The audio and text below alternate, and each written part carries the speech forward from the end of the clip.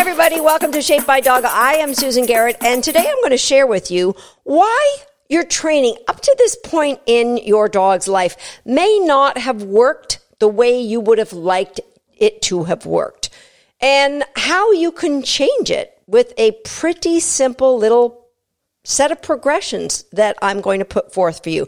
And why do I know this is going to work? Because it's worked for every dog I have ever raised, and rescue dogs as well as puppies that I brought into my home.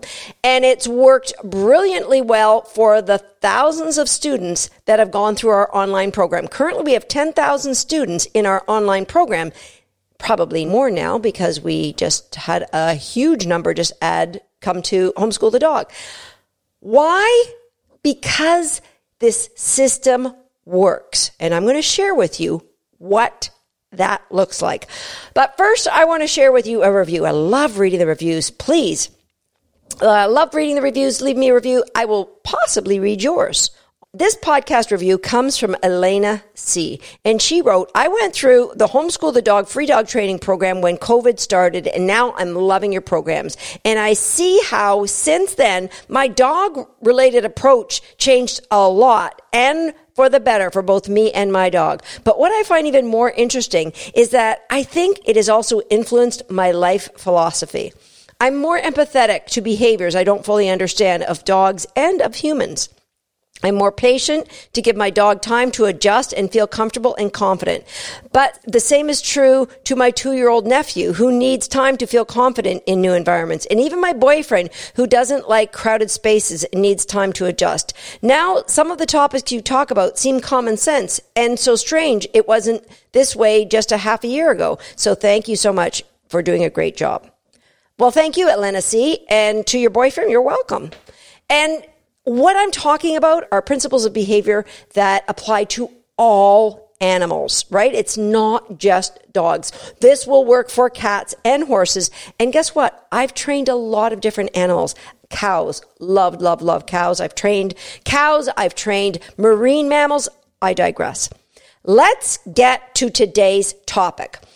My goal when I am raising a dog is to create positive associations with the things I would like the dog to consider great. And I'd like those positive associations come through me. Now, I look at life quite often through the eyes of my dog. I see dogs walking down the street, and I look at life through their eyes just for that moment or two that they pass me. From the eyes of the dog, I'd like the dog to think that somehow this is all a big coincidence. So I'm actually arranging coincidences for my dog. For example, you go out, the dog's just hanging around going, well, can't get Netflix. I don't know how to use the remote. What's this garbage can here? And tips it over, and then, what a coincidence. There's leftovers in the garbage. And I love leftovers. So that arranging of coincidences for the dog will lead him to try the garbage bin again. Do you see how it works? Now, unfortunately, that positive association doesn't go through you. It goes through you leaving and the dog getting nosy while you're leaving. So what I would like to set up are positive associations through me. I'm going to give you another example. And this one is true life. So a student who came here not too long ago with a new puppy. And the puppy came in on leash, and as the dog was coming through the door, she had her arms full with other things, and the puppy came in on leash, so she couldn't even see what the puppy was doing because she had her arms full with the crate and everything else. And the puppy jumped on an adult dog who was going by, got snarled at. Not a positive association.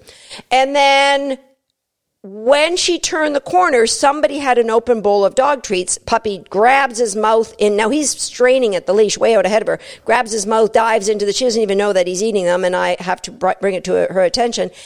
And so the puppy has learned, okay, run as hard as I can to the end of the leash, and really good things could happen. I could find some really tasty treats. So then she gets herself set up. I explain what we're going to do. I said, we're just going to do a simple recall. And she immediately takes her dog off leash before I could say anything. Now the dog starts sniffing and going around inside the building, and grabs a toy and starts doing loops. So many positive associations, none of them with what you'd want the dog to have positive associations with. The dog is learning, the moment I get free from you, take off and grab what you can find. Oh, here's a toy that I like. Yeah, now let's play keep away. It didn't have to be that way. Imagine if she had come to the class and ideally had a second crate, left her dog in the car, brought her crate in and her treats in and set everything up, had a little chat with me to discuss what we were going to do. And I would have then said, carry your puppy in because there's a lot of activity going on here. Now, I granted some of you have, massively large puppies. Last month I went and talked to somebody in their home with their Great Dane puppy. They aren't carrying that puppy into the building. But in this case, it was a little border collie. Carry your puppy into the building. And then I would like you immediately to start playing game of tug. So that's the first associations that's easy to create value for something the puppy loves that comes through me. And then our first recall, I would have said, let's just keep him on leash until we can see what kind of focus he has. So it allows you to create positive associations through you. Things that you love in life come through you. Okay, so back to this progression chart. This is a simple progression chart I have probably used for 20 years with my students. It starts with the very first time you start training your dog. And guess what? If you say, oh, Susan, that ship has sailed. My dog's 8 years old and he's learned a lot of things. It doesn't matter. Tomorrow could be your very first time. You could just say, we're starting over. So at the very beginning of training, there are two things that could happen. The correct behavior, what I'd really like to see the dog do, and the incorrect behavior, that what I'd rather the dog not do. Now, unfortunately, a lot of people just think it's a flip of a coin and it's 50-50. It's not that way. Because if my puppy chooses an incorrect behavior, chances are it was a test on my part. I'll get to that in a little bit. Just hold on. All right, so early on, so the first progression is brand new to training. That's, I would say my puppy, who is 11 weeks old now, we are not brand new to training. We are, we've progressed along this chart. But brand new, this is what we did. The correct behavior, what I wanted my dog to see, was extremely easy for my puppy to be correct. I altered the environment so it was almost impossible for her to choose incorrectly. So I might have taken her into my bedroom and fenced off an area with an X-Pen and gone in there and trained a game like It's Your Choice. So not only are we in a small environment, I may even have had her on a leash, and It's Your Choice. And if you haven't played It's Your Choice, just go to the show notes and we'll send you a link on how to do that. So It's Your Choice, the correct behavior is simple. Just don't jump up at my hand and I'll open it and you can get a cookie. So early on in training, the correct behavior is extremely easy. And what that does is it increases trust between the dog and I. They know the moment they're set foot on the ground to look to me because good things could be happening with me.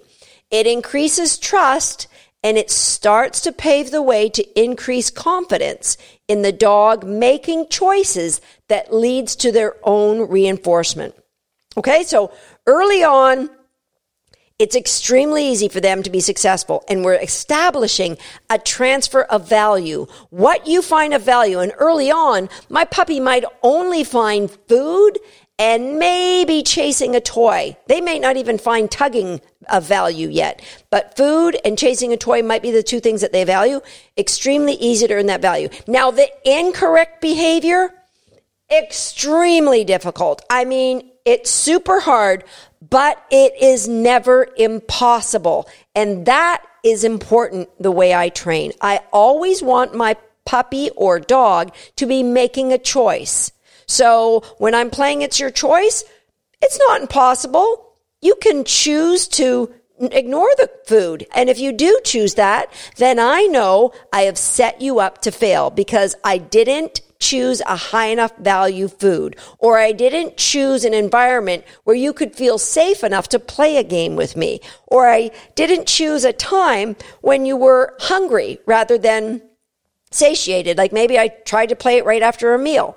So the incorrect behavior early on in my chart, I've got correct behavior, extremely easy, incorrect behavior, extremely difficult, but not impossible because we want the choice. And early on, it would be things like It's Your Choice. It would be tug. It would be crate games where it's super easy for the dog to be successful, but it's not impossible. They still are making choices.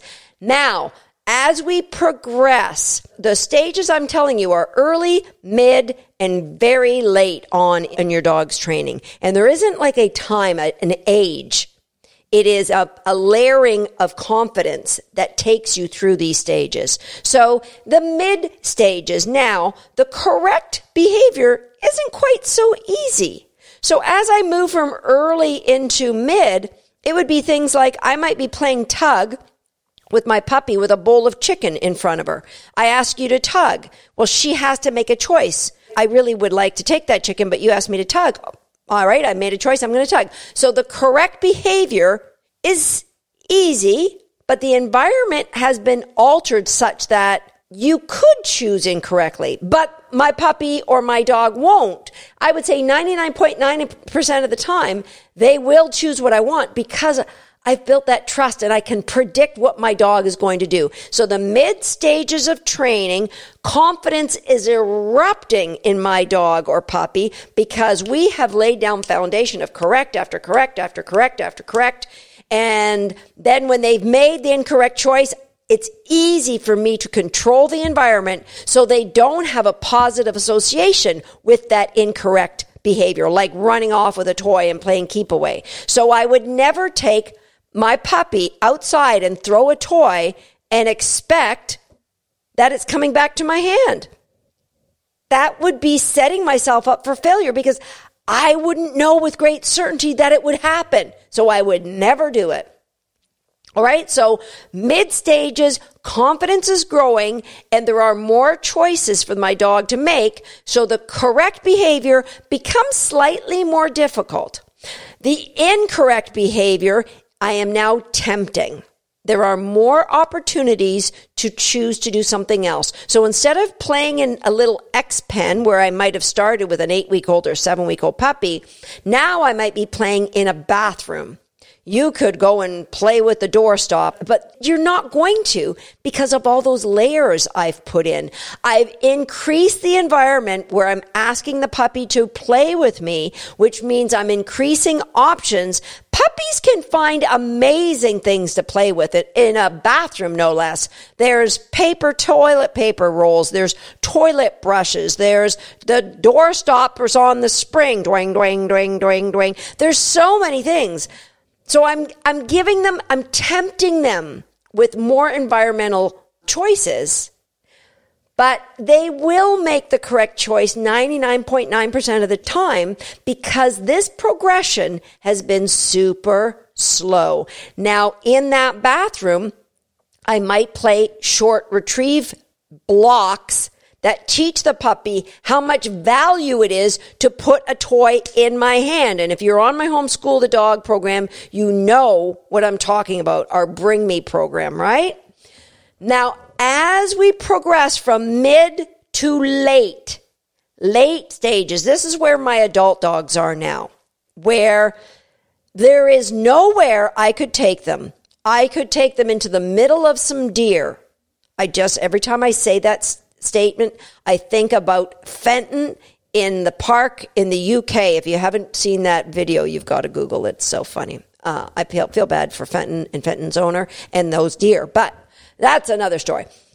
I could take my dogs into the middle of that park with the deer, and if the deer started to run and my dogs might even take one step towards, I might just have to say to them, yeah, we're not doing that. Come on, we're going this way. I wouldn't have to raise my voice. I wouldn't have to get mad. I wouldn't have to throw things. No, we're just not doing that. So in this late stages, the correct behavior might be extremely difficult for my dog to get because there's so many environmental choices for them. They could choose to follow the smell of a deer. They could choose to eat rabbit poop. They could choose to roll in something that smells really good over here. They could choose to chase a kid on a bike. They would never do it because of how we have progressed through each stage. The correct behavior is extremely difficult. But if you follow this progression, what you're doing, whenever I come to a new environment, a new challenge, my dogs, it's just like a challenge. And they're like, yeah, well, that was easy. What else you got? They're proving to you how amazing they can be. They're proving to you how trustworthy they are. They're proving to you that there is nothing that they won't choose over you and what you would like them to do. So at the late stages in training, the correct behavior could be incredibly difficult, and the incorrect behavior, so easy. But they're going to choose correctly because you have moved through these progressions super slowly. And that's what my online students, the Homeschool the Dog students and our Recaller students, or even my Handling 360 students, my agility students, we're building understanding, confidence, and trust. So the dogs are like, yeah, I got this, sister. Yeah, you just hold it there. I can do whatever it is you would like me to do. And that's why it seems like there's this magical connection between professional trainers like myself and our dogs, that there's this, mind melt. We're all on the same page. My dogs look at life like I've arranged coincidences for everything. You've got a tug toy? I want a tug toy! And all of the associations that are amazing in their world, all of those positive associations that they got from a puppy, from an adolescent, from an adult dog, all the way up, all of those positive associations came through me. And I made sure that if I couldn't control or wasn't 100% sure of what association would be built, then I just controlled their environment until I evaluated what that would look like. I hope now you have a greater understanding of how to create positive associations through you and start arranging coincidences so your dog is amazed at how things work out when they listen to what you want. But remember, start at the very easy level. Create an environment that is almost impossible for them to fail. And if you haven't done so yet, check out some of our games like It's Your Choice or Crate Games. And these are things that can start arranging coincidences for your dog. I'll see you next time on Shaped by Dog.